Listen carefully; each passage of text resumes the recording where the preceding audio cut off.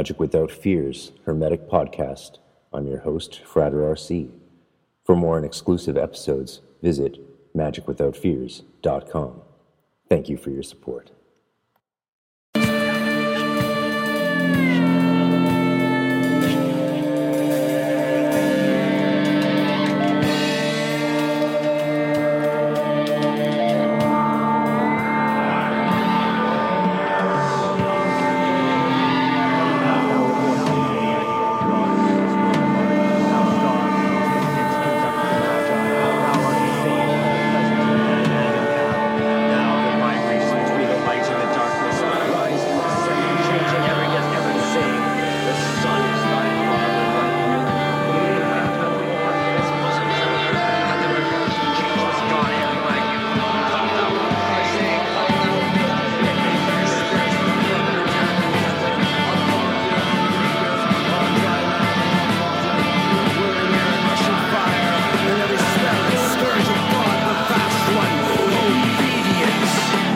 Welcome to Magic Without Fears Hermetic Podcast.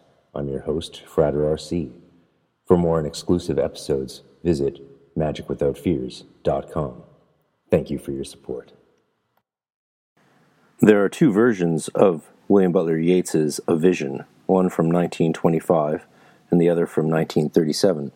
The original 1925 edition is dedicated to Vestigia, which is an abbreviation of the magical motto for Moina Mathers, Vestigia non retrorsum, which is, I never retrace my steps. She never did go back in her life, but kept moving forward despite whatever came her way. And I'm very excited to finally get a copy of the 25 edition of A Vision again. Back in my days teaching at the temple, I would give a workshop on Yeats's vision theory based on both of the versions extant, and all of that was lost or taken, and I have to put together those courses again in the future, and I look forward to doing that with a lot of relish. So here's a little step into that, because I've never had access to the critical edition before. You can't get these as PDFs, or well, if you can, they cost you a small fortune. There's a trend in academic publishing to charge hundreds of dollars for an ebook version of something that only costs maybe $100, like this book. 1. A Vision appeared in the dead of winter. On January 15th, 1926, the London publisher T. Verner Laurie distributed to subscribers 600 signed copies of W.B. Yeats's occult mythography.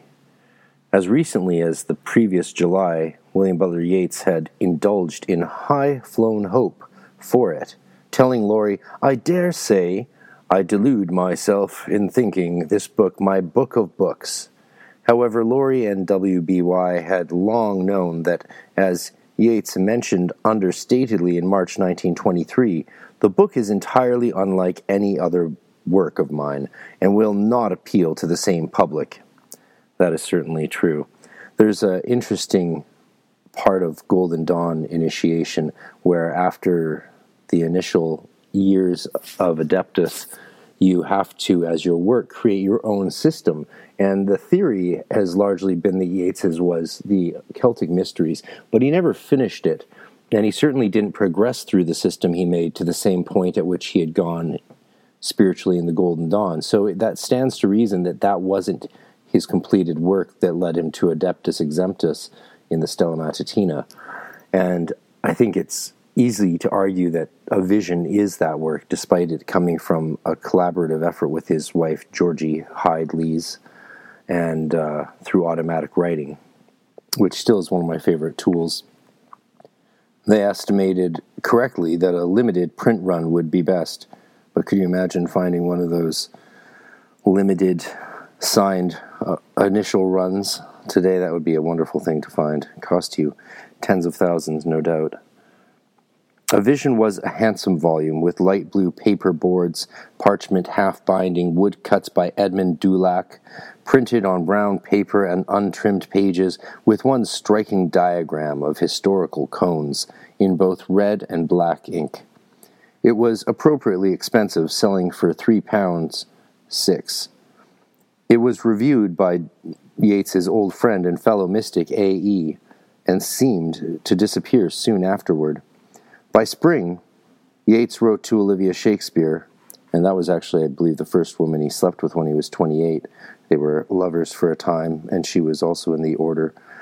That the book's reception reminds me of the stones I used to drop as a child into a certain very deep well. The splash is very far off and very faint. Certainly echoed through eternity, though, hasn't it? The lack of response does not seem to have disturbed him, however. Yeats ends the letter to Shakespeare fantasizing whimsically about founding an Irish heresy, with his few readers on his side of the Irish Sea. Interestingly, a tone approaching levity pervades much of his correspondence about the book, both before and after publication. To some degree, such a tone is attributable to simple relief. Yeats had been compiling and composing the book for years, struggling to get the philosophy right, the structure intelligible, the prose understandable, the details consistent. It had taken nearly 10 years to receive, sort through, and present the system outlined in the book. That system had brought with it extraordinary changes in his life and work, and it had been no easy task to come to terms with it at all. By 1925, upward of 10,000 manuscript and typed pages of queries, replies, notes, outlines, charts, diagrams, drafts, revisions, and corrected proofs, including nearly 4,000 pages of automatic script, AS, 400 pages in journals, 600 alphabetized index cards, and over 2,000 sheets of handwritten as well as scribally typed drafts, stand testament to the difficulty of arriving at 256 published pages. As Yeats put it to Laurie, getting a book of this sort into print is a reverse of the Christian miracle, for one has to turn 12 basketfuls of fragments into, is it not, 2 loaves and 2 little fishes, a greater miracle than the other. Neither Yeats nor others were sure if A Vision contained profound truths and creative genius, or if it had been a ridiculous exercise in obsession.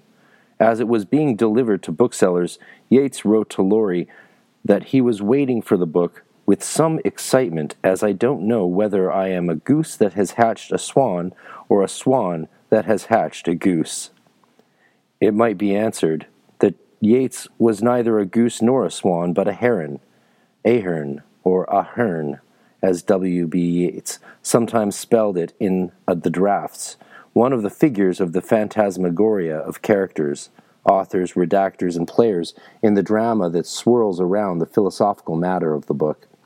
Owen Ahern and his associate Michael Robartes, fictional characters revived from the trio of occult stories Rosa Alchemica, The Tables of the Law, and The Adoration of the Magi, written over 2 decades earlier for inclusion in The Secret Rose, 1897, were at one stage meant to speak the philosophy in a dialogue that Yeats worked on for several years before finally abandoning it in favor of the discursive form of the published book. This form retained the dynamism of the system which depended upon its dialogic arrival. In fact, the story of A Vision is riddled with dialogues and doubles, beginning with the collaboration between Yeats and his wife, Georgie, which took place in spiritualistic sessions of automatic writing and other methods, which will be explained below, during which he asked questions and she wrote the answers that came to her from regions beyond the grave and outside material existence. The spiritualist nature of the automatic script also presumes a second kind of dialogue between the human partners and a host of instructors and communicators of various supernatural kinds who wrote or spoke through Georgie's hand or voice as she acted as a medium of their revelations. Writing the book was another exercise in dialogism, as Yeats strained to find adequate ways to explain material of which he was frequently in less than perfect command. He found, as readers of A Vision also find, that the relationship between writer and text, that is, authorship itself, is more than usually unstable in this book. The author is not a unified entity, There is both explanation and instruction, argument and agreement, a sense of monologue or even diatribe, as well as a sense of conversation, or even just several voices speaking all at once. Finally, the book called A Vision is 2 books. The 1925 book here presented was followed, after over a decade of revision, by a second book of the same title, published by Macmillan in 1937. It is so different from the earlier text that it may effectively be regarded as a separate work. Some sections were kept intact, but others were added, dropped, or radically changed, and a new and large body of introductory material changes the feel of the book as a whole. The general editors of the collected works of W.B. Yeats have wisely decided to present A Vision 1937, here abbreviated as AVB, in a separate volume from this one, here abbreviated as AVA. The later Vision is less deceptive than this earlier one. It is more philosophical and smoother in presentation. AVA is more personal and eccentric, again like the phantasmagoria of such characters as Robartes and Ahern, who play major roles in the hoax that surrounds the explication of the system.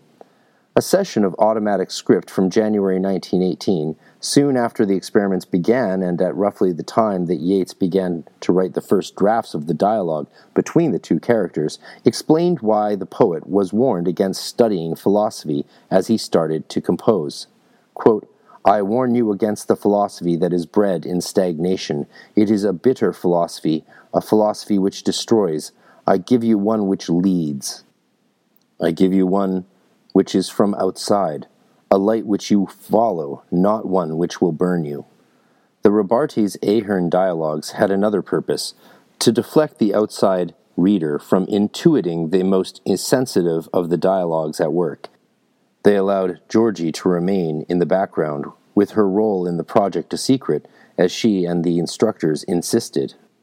On 4 March 1918, for example, the injunction came that they do not wish the spirit source revealed, and that Yeats, when writing, should, quote, only speak of those actual machineries of the philosophy that may be in the book. Although dramatized speakers were finally unworkable, a number of distancing devices remain in layers of personae, stories, and thinly veiled hoaxes, from frontispiece to final poem. Edmond Dulac created the frontispiece of Giraldus, the supposed author of a book outlining the system, entitled in bad and misspelled Latin, Speculum Angelorum et Hominorum. Dulac's woodcut of a sly-looking visage in a turban, which bears a strong resemblance to Yeats as well as a slight one to Georgie, faces the title page of A Vision, where textual convention places a portrait of the author. Yeats was very pleased with the image, writing to Dulac that he even doubted, quote, if Laurie would have taken the book but for the amusing deceit that your designs make possible. Others enjoyed the deceit as well. Frank Pierce Sturm, one of very few serious readers of A Vision, wrote admiringly to Yeats that every book I pick up seems to speak with the voice of W.B. Giraldus, of Cones and Gyres. A tongue-in-cheek tone punctuates the book, ironically revealing in his most occult work an aspect of Yeats that is most often hidden, an inclination toward humor, even in the spiritual system that is at the same time a dreadfully serious matter. In All Souls' Night, the poem appended as a coda to the book, the poet declares, "I have mummy truths to tell, whereat the living mock, though not for sober ear, for maybe all that hear should weep and laugh an hour upon the clock." A Vision has certainly caused some readers to laugh and others, or maybe the same ones, to weep. It is comedy and tragedy, a grave and playful, poetic and geometric, concrete and abstract, earnest and slippery work, aiming to be all at once a work of theoretical history, an esoteric philosophy, an aesthetic symbology, a psychological schema, and a sacred book. It is as difficult as it is essential reading for any student of Yeats. George Mills Harper, one of the early scholarly proponents of Yeats's occult interests and general editor of the 4-volume edition of the Automatic Script and related materials, declared the unwieldy work, quote, the most maligned and misunderstood tour de force in the history of modern literature. Richard Ellman, one of the few critics of Georgie allowed to examine the Vision materials after her husband's death, called it the strangest work written by a great poet in English since Blake's prophetic books. R.F. Foster, he's a fun guy, remarks in his authoritative biography that A Vision not only provides necessary illumination for a key section of Yeats's oeuvre, but that the book's real value is to students of Yeats's mind and of his aspirations. If you don't know the 2-volume definitive biography of Yeats by Foster, they are beautiful, and I miss my copies greatly. Many of Yeats's literary texts are indeed enmeshed in the net cast by A Vision, from well-known poems such as Leda and the Swan and The Second Coming, to the volumes Michael Robartes and the Dancer and The Tower, to plays like The Only Jealousy of Emer and Calvary, to sections of the autobiography including The Trembling of the Veil, and even to W.B.Y's published version of his Nobel acceptance speech. A Vision is also a work that provides a distillation as well as an exploded elaboration of ideas that had been gestating for many years. It is more difficult to track the maturation of Georgie's thought than her husband's, but with the aid of Anne Saddlemeyer's authoritative biography, we can recognize her intellectual contributions, as well as her genius for organization and synthesis of the complicated data that flowed into their lives. For its editors, A Vision provides opportunities to present formally the reverse miracle that Yeats saw. The published text is not finally separable from the multitudinous papers that represent its genesis. The 1925 book represents Yeats's final intentions even less than do many modern texts, and is inexplicable without many details from stages of composition outside its pages. The challenge of this edition is to document its multiple sources, for A Vision is both the culmination of Yeats's many years of occult study, as well as the most collaborative of his many esoteric works. 2. Crucially, A Vision is the product of two Yeatses, the poet and the young Englishwoman who took his surname when she married him in the autumn of 1917. Georgie Yeats is responsible for much of the system and its exposition, although it is not possible to untangle the intertwined threads of authority for any of the material. It is nonetheless certain that the philosophy that made its way into the pages, as well as its many ambiguities, have their source in the collaboration that was its raison d'être. That collaboration began within days of the Yeats' marriage in October 1917, when Georgie Yeats emptied her mind as she held her pen over a sheet of paper to see whether her hand would write without conscious guidance. She was trying to salvage a near disaster. The honeymoon had been riddled with unhappiness, as Yeats made himself ill with anxiety over his choice of bride. And Georgie Yeats certainly hoped and intended for mediumistic communication to occur, if it were possible. The pen moved, setting off the immediate genesis of A Vision, and the numerous texts associated with it. Although the experience was, as Yeats would later describe it, incredible, it did not arrive in a vacuum. Both Yeats and Georgie were seasoned occultists, with considerable knowledge of such areas of inquiry as astrology, Western esotericism, folk beliefs, and spiritualism. I love when academics break down occultism into its component parts. They completely bungle the effort. That's always hilarious. I mean, to say that Western esotericism is an area of occultism is sort of backwards. More like occultism is an area of Western esotericism, and folk beliefs is an area of Western esotericism. Astrology is really its own thing, and spiritualism is completely, almost deserves to be its own category entirely. And yeah, well, I could get more nitpicky, but it doesn't matter. None of it matters. We're just having fun, right?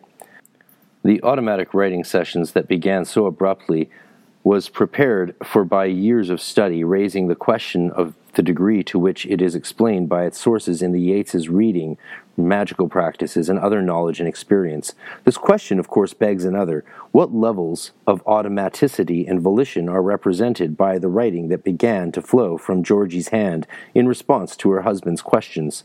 In fact, the earliest scripts do not record those questions.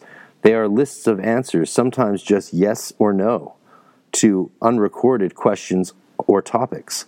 Gradually, it became obvious that the revelations that were arriving would need to be kept and structured. So in order to improve efficiency and also to assist themselves in shaping the mass of automatic sessions into the order of a book, the Yeatses developed organized methods for their great experiment. They sat at a table, usually in the evenings, and perhaps after some conversation about provisional topics and some ritual such as the lighting of incense. I love that they think their preliminary ritual work would involve lighting incense. Would begin each session. Georgie Yeats recorded the location and time and the name of the instructor or instructors for the session. Usually an evening of automatic script would begin with a stream of writing that is not governed by the precise logic that applied to the question and answer sequences, by which, as Yeats later explained, quote, I had always to question, and every question to rise out of a previous answer and to deal with their chosen topic. It's certainly my experience of automatic writing. After free-form writing, the numbered queries and responses would begin. Sometimes Yeats wrote his questions on one sheet of paper, and Georgie her answers on another. Later, she wrote down both question and answer, switching psychic gears from secretary to medium with each succeeding statement. Sometimes she would act as questioner, indicating that she was doing so by initialing her query, and sometimes the communicators gave answers to both members of the couple, or to Georgie alone, as well as Yeats. At extremes of her conscious participation in the receiving of information, sometimes answers appeared in mirror writing, with the letters formed in reverse, so that she would presumably be prevented from knowing what she was writing, and sometimes responses to awkward questions by Yeats, some about Maud Gonne, for example. Oh, take a Gemini. Only a Gemini like Yeats would ask his brand new wife about his old girlfriend and true love in automatic writing sessions. I love Geminis, but I definitely never want to be with one again. And now, a word from our sponsors. What's so special about Hero Bread's soft, fluffy, and delicious breads, buns, and tortillas? These ultra-low net-carb baked goods contain zero sugar, fewer calories, and more protein than the leading brands, and are high in fiber to support gut health. Shop now at Hero.co. While we cannot control whether any ads get put in the spots allocated, we thank you for listening to those that do, since they help keep this project alive. You can also get ad-free content and bonus content and videos and a private webpage by subscribing exclusively to magicwithoutfears.com for only a couple dollars a week, or $6 a month, or $50 for the year. It helps a lot, plus you get emails about other exclusive things. Thank you very much. Are answered by strongly drawn straight horizontal lines indicating refusal to reply. Frequently, Georgie Yeats drew diagrams or made lists. I was also married to a Gemini. That was a choice. She was doing what contemporary spiritualists would call channeling, relaxing her conscious mind in order to be receptive to messages from outside her ordinary consciousness, and also actively participating in the joint enterprise of discovery, clarification, organization, and application of the system. In subject matter, as well as method, many sessions focus on the issues of the degree to which the system is external to either of its principal investigators, and how intrinsically it is associated with their conscious wills, as well as subconscious desires. Much of this information was not translated from automatic script to the published book. The instructors are a part of this complicated issue. They, to some degree, mirror the levels of active control over, or passive reception of, the information that flowed onto the pages of the automatic script. They are of several types. Controls, who are usually named, have more or less human personalities and engage with the Yeatses as if they are third members of a conversation. Thomas of Dorlewix, for example, stayed with them for an extended period and helped them to develop many of the system's fundamental concepts. Such later controls as Emeritus and Dionertes had distinctively different voices and areas of expertise. In addition to controls, guides are often present. These entities are more shadowy, perhaps on a more distant plane, as if levels of spiritual existence operate like links in a vast metaphysical network. And they usually have non-human names like fish or apple. The system is also guided by daemons, personal genii, or otherworldly counterparts who are enactments of concepts about which Yeats had thought and written for some time. Reincarnation is assumed, and at times ancestral or historical personages appear, sometimes wrongly, as verifiable information might confirm. The probability of error or mischief is also personified in frustrators, or spirits whose purpose, like some of the fairy people of Ireland in stories with which Yeats was familiar, was to deceive or cause trouble in whatever ways they could. The Yeatses worked together on the philosophy almost daily for more than 2 years in a number of different locations, through events including the Great War and the Irish War of Independence, as well as the births of their 2 children. The web of messages also gave instruction about the Yeatses' personal lives, often intertwined strings of dialogic text in which cosmically abstract topics also speak to deeply intimate matters. The intense sessions continued until the spring of 1920, when, on an American lecture tour, the Yeatses were informed by Dionertes that he preferred other methods, sleeps. The labor-intensive automatic writing yielded, accordingly, to a method that allowed for greater discursivity and direct comment, in which, according to an entry in a notebook, quote, Georgie speaks while asleep. Some of these sleeps were accompanied by nightmares as well as inconvenient and sometimes unsettling phenomena during the day, such as the smells of flowers, burnt wax or incense, or the sounds of whistles, animals, or human voices. By April 1921, Yeats recorded in a notebook that all communication by external means, sleeps, whistles, voices, renounced as too exhausting for Georgie. When pregnant with their second child, philosophy is now coming in a new way, Yeats wrote. I am getting it in sleep, and when half awake, and Georgie has correspondential dreams or visions.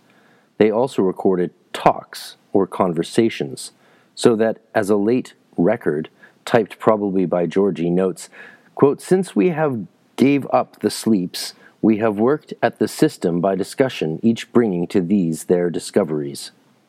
The revelations gradually grew from stray words written in awkwardly large, rounded handwriting by a pen not lifted from the page except to end at the end of lines, to information recorded in automatic answers to recorded questions, to a barrage of material invading the Yeatses' waking and sleeping lives, an experience that encompassed much of their time and creative energy. As readers of this edition, we will see from the notes to the text the Yeats' system has a number of precursors and influences. Both Yeats and Georgie were adepts in the Hermetic Order of the Golden Dawn, quote, the crowning glory of the occult revival in the 19th century, a magical society that stressed the mastery of a body of knowledge that has been called the Philosophia Perennis. They read widely in Neoplatonic, Kabbalist, alchemical, Rosicrucian, Hermetic, Theosophic, and wisdom literature, from Agrippa through A.E. Waite, through such writers as Blavatsky, Boehme, Dante's Convito, Hermes Trismegistus, Eliphas Levi, G.R.S. Mead, S.L. MacGregor Mathers, Ptolemy, Pico della Mirandola, Plato, Plotinus, and Swedenborg. Blake is a particularly important literary precursor, not only for ideas, but also for the concrete example Blake presented of another poet who created his own mythographic system that joined imaginative and spiritual truth, working in concert with his wife. In some respects, a vision takes its place among other romantic fragments and literary hoaxes, participating in the popularity of antiquity and orientalized otherness in English poetry, as well as literary Celticism, from Macpherson to Fiona MacLeod, whose alter ego, the writer William Sharp, was a friend of Yeats's. Nor are texts, whether philosophical or belletristic, the only underpinnings for the system. Both Yeats and Georgi were active astrologers. They also read tarot cards, practiced divination, and studied numerology. Yeats, in particular, had attended a number of seances and studied psychic occurrences from ghost stories to religious miracles. Automatic writing itself was far from new to them. A number of 19th and early 20th century spiritualists used the technique, notably among them William Stanton Moses, one of the founders of the Society of Psychical Research, to which organization Yeats belonged from 1913 to 1928. As recently as 1912 and 1913, Yeats had studied the automatic writing of a young medium named Elizabeth Radcliffe and written an essay about her. Yeats's oeuvre is perhaps the best preparation for a reader of the 1925 A Vision, as it was for its authors. His occult essays like the well-known Magic, 1901, the magical stories written for The Secret Rose, the Cuchulainn plays, especially The Hawk's Well, and the two essays and notes composed for the inclusion in Lady Gregory's Visions and Beliefs in the West of Ireland, particularly Swedenborg, Mediums, and The Desolate Places, are all essential reading. Two essays that remained unpublished during the Yeats's lifetimes are thematically and formally related to a vision. An experiment with assuming the voice of the anti-self, Leo Africanus, in the form of letters to and from a historical character and writer recreated as a mythic opposite, and an essay written in 1916 in dialogue form between two personae on the topic of masks entitled The Poet and the Actress. All of these sources pale in comparison with the two essays that comprise Per Amica Silentia Lunae, a slim monograph published in 1916 that represents the furthest development of Yeats's thought prior to his marriage and the advent of the automatic experiments. Per Amica is mentioned frequently in the automatic script notes and drafts, and it also blends the personal and abstract in its context as well as its form. Yeats admits in the introduction to the utterly transformed 1937 edition of A Vision, in which he tells the story of the automatic script openly, that, quote, the unknown writer took his theme at first from my just published Per Amica Silentia Lunae. In fact, the themes of the automatic script in the first scripts that the Yeatses preserved include the idea of opposites found in Plato's Phaedrus, given to Yeats on a scrap of paper from his friend W.T. Horton, and also in an automatic script produced by Lady Edith Littleton in 1914. Leo Africanus, now not an anti-self but a frustrator, also appears. Antitheses characterize the script, and it was perhaps to be expected that they dominate the form as well as the content of the book in its early states of composition.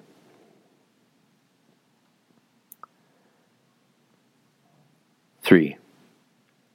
Yeats had begun to compose the dialogues between Ahern and Robartes that comprise the first drafts of the book very early in the reception of the automatic messages, perhaps indeed as early as 21 November 1917, when he asks for corroboration of system-related ideas in my essay. Georgi had suggested, and Yeats had accepted, the fictional author Giraldus for his essay or book, probably in December 1917. He wrote to Lady Gregory in early January 1918 of the very profound, very exciting mystical philosophy coming in strange ways to Georgi and myself. He continued, "It is coming into my work a great deal, and makes me feel that for the first time I understand human life. I am writing it all out in a series of dialogues about a supposed medieval book, the Speculum Angelorum et Hominum by Giraldus, and a sect of Arabs called the Judwales, diagrammatists. Ross has helped me with the Arabic. I live with a strange sense of revelation and never know what the day will bring. You will be astonished at the change in my work, at its intricate passion." 3 days after posting the letter to Lady Gregory, Yeats wrote to Edmund Dulac, who was in on the joke, to say that Every evening the speculum of Giraldus becomes more engrossing. I am more and more astonished at the profundity of that learned author, and at the neglect into which he has fallen, a neglect only comparable to that which has covered with moss of oblivion the even more profound work of Kusta ibn Luca of Baghdad, whose honor remains alone in the obscure sect of the Judwalis. The first mention of Giraldus in the automatic script occurs on 12th January 1918, in a session that contains a reference to the 2 books we invented and a warning, one of many, against deliberate reading, presumably to buttress the ideas of the system. It was not until the first, A Vision, was being drastically revised for its second version that Yeats was encouraged to fit the wisdom of this myth into larger intellectual currents. So it's important to keep in mind that they didn't have the entertainment we have today. There was no video games. They didn't really even have movies that much. I mean, very limitedly. They had plays, of course, and operas that were very popular, but your evenings often were alone with your writings and your letters, and people lived in a very different mental state. I know because I was raised in that mental state. My evenings were composed of writing letters to friends around the world and reading whatever books I could get my hands on. There was no internet. There was no anything. Like, if you couldn't get friends together to play Dungeons and Dragons, you were alone. And I think that's what you're seeing a lot with Yeats, was they would come up with these narrative and stories and conceits and games and create fictional characters and have that interweave with their actual lives in really remarkable ways. They would take a long time to develop. But this was aesthetics. This was creativity. And we have sadly not lost that, but it has changed dramatically to the extent that it's hard to imagine you or I writing letters to each other and putting a great deal of time into a fictional author that we're making up and then talking to other people about them, then maybe even writing a book under their name, but having that influence a real work that we ourselves are doing in earnest. Like, that kind of literary aesthetical conceit is the kind of thing that it's going to tickle you on the late nights of sitting in front of candle flames in your country village or downtown apartment in Paris or London. That's what you got, unless you're the type of person who just wanted to go out and get drunk in the city. This is what you had if you were an intellectual or aesthete or creative type. And it's quite hilarious when you do get the joke. As was perhaps inevitable, given that he was writing while information was still being received, and engaging in many other activities, whether personal, literary, theatrical, or political, the next years saw Yeats working and often reworking as new information arrived, as he was able to synthesize or understand details received earlier, and being sure, at many points, that he was nearly finished. He announced to Dulac on October 1923 that he was within, I hope, another month of completion. In February 1924, he revised his schedule. Quote, certain new editions of my work, which I have had to correct the proofs for, have delayed the philosophy, but I expect that another month will finish the manuscript. Finally, a year later, on 23rd April 1925, he sent Dulac a definitive announcement. Yesterday, I finished the book. In order to give a sense of the complexity of Yeats's work during those years, we offer the following list, which contains a provisional chronology of the less fragmentary and more significant of the often undatable manuscripts and typescripts that represent stages of composition of A Vision, along with dates and composition and publication of relevant literary volumes for this period. Now, the chart and the charts and lists and information that follow is not very useful to listen to, in my opinion, so that can be skipped. Moving on to 4, and the end of this introduction by the editors. The reader, leafing through the stiff pages of A Vision, encountered a book that attempts to explain all that exists or can be imagined, and these two are the same according to the system. It's very Steiner, the idea that imagination has such a pride of place here. The multiplicity may be expressed by means of a single fundamental thought, as Yeats asserts in a note to the poem The Second Coming from the notes at the back of the Kula Press volume Michael Robartes and the Dancer, quote, The mind, whether expressed in history or in the individual life, has a precise movement, which can be quickened or slackened, but cannot be fundamentally altered, and this movement can be expressed by a mathematical form. A supreme religious act of the Judaïsts' faith is to fix the attention on the mathematical form of this movement until the whole past and future of humanity, or of an individual man, shall be present to the intellect as if it were accomplished in a single moment. The intensity of the beatific vision, when it comes, depends upon the intensity of this realization. A central symbol is expressed in two ways, as a wheel, in 2 dimensions, and as a double cone, in 3. Both are always moving. Change and opposition, in predetermined pattern, is the theme. One phase yields to another. Faculties and principles all have their opposites and corners. Souls spin forward and backward through lives and afterlives.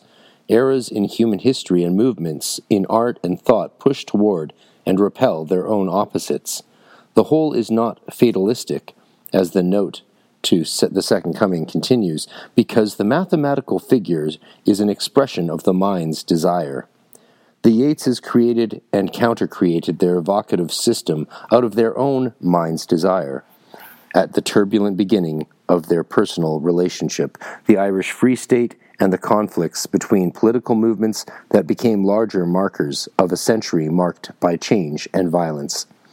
Both co-authors are immediately present despite the text's air of mystery. Georgie's ideas can be traced from this book backward through the genetic material upon which A Vision relies heavily. Ironically, given that in this vision she is not mentioned by name, she is more present in this text as a silent co-author than in the later edition. By the time the later edition came to be written, Yeats had been encouraged to add to the private system various philosophical contexts that additional reading and study made available to him. In A Vision 2, and again ironically, given the rhetorical impression of uncertainty rather than authorial command to this material, this text expresses with immediacy Yeats's views from one of his most important periods.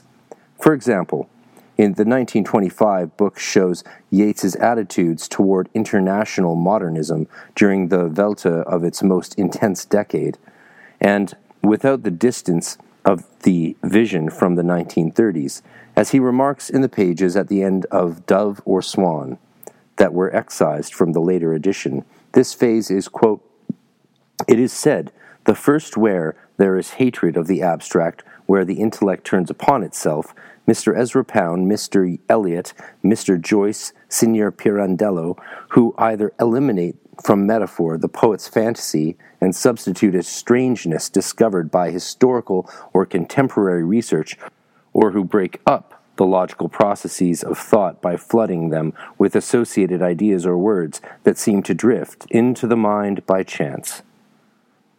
A Vision also puts such aesthetics in close proximity with Yeats's early interests in Italian fascism. In the same later omitted passage, Yeats writes that because myth and fact have fallen apart, decadence will ensue, and afterward a new era will arise characterized by organic groups, covens of physical or intellectual kin. Quote, "I imagine new races, as it were, seeking domination, a world resembling, but for its immensity, that of the Greek tribes, each with its own daemon or ancestral hero, the brood of Leda, war and love. History grown symbolic, the biography changed into a myth." Yeats had in common with Mussolini his desire to infuse actual world events with the power of myth, and it is significant that A Vision shares a publication date with the first English edition of Margherita Sarfati's biography of Mussolini, a book with a much larger readership than A Vision, but which shares with it a conflation of fascism and myth. Sarfati's book was largely responsible for cementing the myth of Il Duce that would be so important to Mussolini's status in Italy. Yeats's interest in fascism continued to develop after the first printing of A Vision, as his reading in fascist philosophy and awareness of international fascist movements expanded. A Vision captures an idealistic moment in his investment in fascism, moderately shaped by the writings of fascist thinkers and the thinking of Ezra Pound, but mostly based in myth. By 1937, when A Vision, the later edition, was published, his sense of this relationship had shifted, so he removed many of these passages. While the later edition still contains traces of his faith in many of the doctrines of fascism, its elitism, its anti-liberalism, its corporativism, it also hints at uncertainty about whether the fascist experiment can succeed. No doubt. In a new concluding section to Dove or Swan, dated 1934 to 36, he refers to the central fascist figure of speech to ask, "What discords will drive Europe to that artificial unity? Only dry or drying sticks can be tied into a bundle, which is the decadence of every civilization." He fears the death that must attend the unity of fascism, the fascio, or bundle of rods and an axe that had become the symbol of Italian fascism. This idea of organic groups, covens of physical or intellectual kin, is largely absent from the 1937 version of A Vision, and is an example of how interpretation may not only move forward in time to see Yeats's changing thought, but also back in order to see that his political reading was not Georgie's. Covens were discussed at length in a number of sleeps, as intersections between individual minds and imagined communities. The interests of the younger partner in the experiments may be inferred from discussions in which the spirits tried to limit covens to, quote, an interaction between the places of the self and CG, creative genius, thus stressing a relationship between creativity and self that is more like the effort to break up the logical processes of thought by flooding them with associated ideas or words that seem to drift into the mind by chance, which Yeats deplores in his description of modernist writing quoted above. Then, like Yeats's dismay at such effort, the creative genius is the term from William Blake, and definitely played a role in the developing of the idea of the higher genius.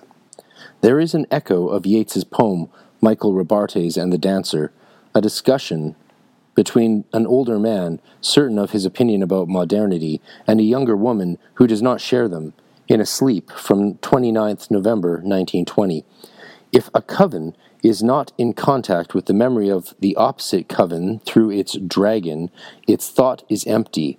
It is because the spiritualist coven loses contact with the psychological memory of its opposite that it is so stupid. The coven is a mechanism and without the opposite memory, the mechanism has nothing to work on. This process has nothing to do with diamonds or guides and is a condition of all fruitful thought. A Vision is a linchpin for informed readings of the developing thought of both Yeats and Georgie. Their phantasmagoric contribution that is this book, insisting on instability and symbol, has an enduring interest, and it is to be hoped that readers of this edition may encounter, as Yeats wrote, such thought that in it bound I need no other thing, wound in minds wandering, as mummies in the mummy cloth are wound. 5. The creators of A Vision knew that it was both finished and incomplete. Like all books, but to a considerably greater extent than most others, it announces the need for revision in its opening pages. Its rhetoric throughout is characterized by hesitation, as well as poses that claim of certitude. The book is a beautiful artifact, but hardly an accurate text, and it has never been reset or corrected. Instead, it was replaced by the 1937 Macmillan trade publication. The current edition presupposes integrity for the 1925 text, rather than treating it as a quirky predecessor for the improved 1937 edition, as has often happened in the history of the two very different books entitled A Vision by W.B. Yeats. We agree with the notion of versioning as defined by Donald Ryman. He writes that it is both more useful and more efficient to provide critics and students with complete texts of two or more different stages of a literary work, each of which can be read as an integral whole, than to chop all but one version into small pieces and then mix and sprinkle these dismembered fragments at the bottoms of pages, or shuffle them at the back of the book as tables of variants or collations. On a theoretical level, producing these two versions allows us, in George Bornstein's words, an interesting middle ground between stable, unitary notions of the text on the one hand, and post-structuralist free play of endless deferral on the other. Given that the two printed versions were in W.B. Yeats's mind part of a single process of composition, it is important to delineate where one volume stops and the other begins. Our A Vision volume focuses on the book as it was published in 1925, reserving for the later version revisions made toward a later printing, as well as explanations of contextual material that relates primarily to the later book, such as the prominent role of Western philosophy buttressing its arguments. However, those changes intended as corrections, as opposed to revisions of A Vision, are treated in annotations in an appendix to this volume. Sadly, all of it's done in endnotes, and endnotes is the death of academia. I don't know why anyone uses endnotes. Everything should be in footnotes, if noted at all, in which we present textual corrections made by Georgi and Yeats after the publication of the 1925 text, but not necessarily incorporated into the 1937 printing. As Richard J. Finneran has noted, 3 of the 4 copies of A Vision in Yeats's library contain markings by Yeats and Georgi, many of which were not adopted in the 1937 printing.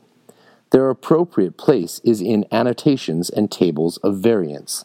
We have also drawn on the letters between Yeats and Frank Pierce Sturm, a poet, scholar, and mystic, noting in annotations Sturm's corrections to W.B. Yeats's Latin, his understanding of the movement of the moon, and his knowledge of the language in which Cicero wrote. Where they were incorporated into the later version, they will be printed there as primary text. Thus, our text of A Vision freezes the moment of its publication, with annotations suggesting some links between it and the later. There's a lot of abbreviations that I changed to actual words in this reading for you all, so that's where sometimes I stumble, because they just use a lot of academic abbreviations, which I then turn into full words.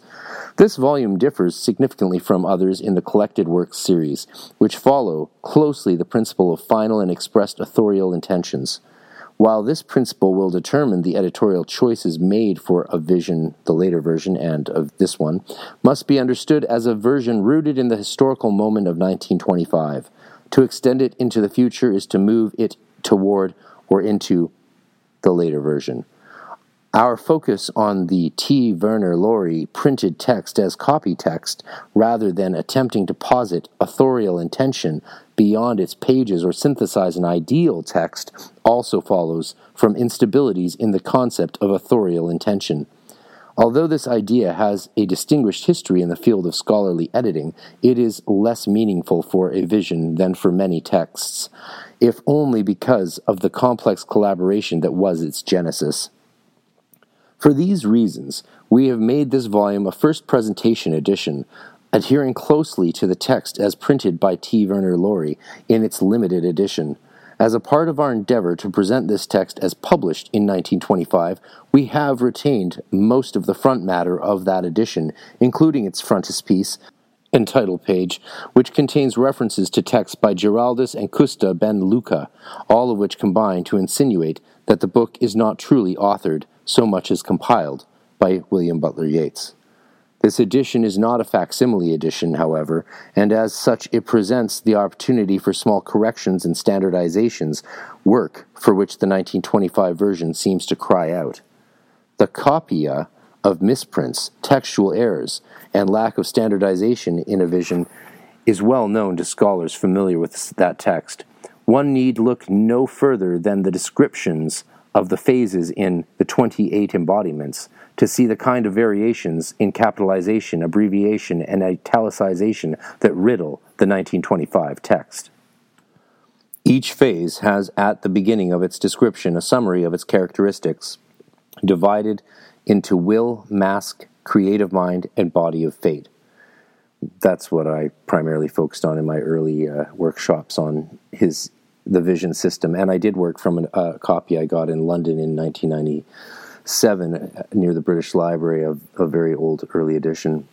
And I never read the later edition, so I look forward to doing that. I did compile a lot of notes from the later edition, but didn't read it in its entirety because, what can I say, I was 19 and teaching 20 adults something that no one had taught them before, which was how Yeats's system might work within the Golden Dawn system.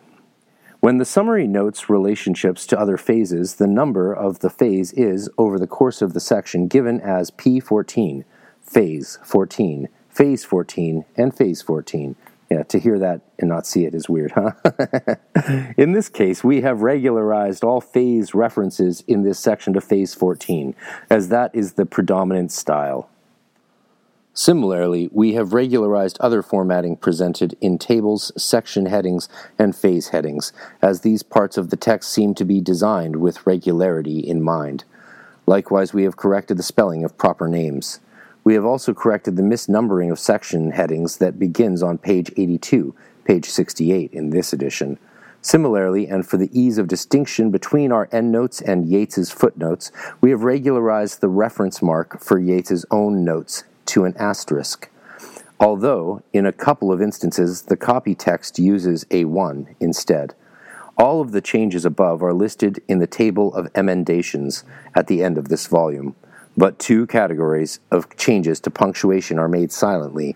We have standardized quotation marks and removed occasional italicization of semicolons. Capitalization and italicization of terms is also wildly variable in a vision.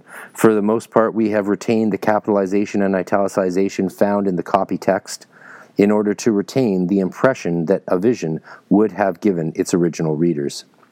The main exception is the body of terminology that is particular to a vision and crucial to an understanding of the Yeats's system. At a late stage of proofs, Yeats himself attempted to standardize the capitalization and italicization of technical terms. Throughout the text, readers are often reminded that these are precise technical terms, and we have honored that aim by standardizing the capitalization and italicization of the following terms: anima hominis, anima mundi, antithetical, daemon, fall, great wheel, great ear, head, heart, loins, phase, when referring to a specifically numbered phase, and lowercase phase when being used generically, primary, and the 4 principles: celestial body, husk, passionate body, spirit, and true and false when they are used with respect to faculties. Will, one of the 4 faculties, body of fate, creative mind, mask, and will, is not regularized with others, since Yeats also uses the word will in its ordinary sense, and it is not always clear whether he refers to the common concept or the specialized term. We have yielded to the authority of the copy text for this word.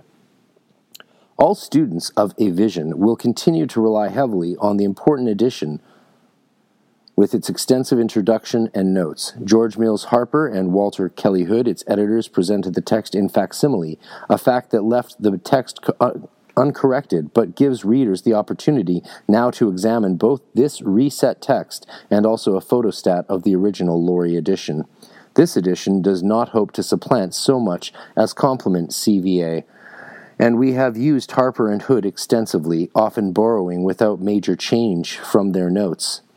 However, our notes can take advantage of scholarly advances since the publication, foremost among which is the 4-volume edition of the Vision Papers, YVP, of which Harper was the general editor. When AVA, a vision, refers directly to AS, the automatic script, or other documents, as it does with significant frequency, our notes direct readers, when possible, to YVP. Among other editions of W.B. Yeats, note should be made of the special case of the mythologies, whose collected occult texts are often relevant to a vision. Although the collected works edition of that text, to be edited by Jonathan Allison, has yet to be published, there are 2 existing editions. The first, published by Macmillan in 1959, is unannotated and has not been recently re-edited, but it has the advantage of being widely available. Warwick Gould and Deirdre Toomey published in 2005 an impressive scholarly edition with Palgrave, an edition that is rich with annotations but not as common as the other, wishing to present readers with as many possibilities for further reading as possible, as we have presented references to both in our annotations. Hermetic Science Enterprises is a publishing company based in Scotland, UK, that specializes in Western esoteric printed literature as well as educational videos. With various imprints under its belt, its roster consists of grimoire tradition literature, alchemical works, Golden Dawn tradition books, and the several texts and videos originally belonging to the philosophers of nature. Besides its downloadable videos and standard hardcover edition books, Hermetic Science Enterprises also produces beautiful and precious limited fine edition books that are true pieces of art. For more information, to order any of its products, please visit www.hermeticscienceenterprises.co.uk. That's hermeticscienceenterprises.co.uk.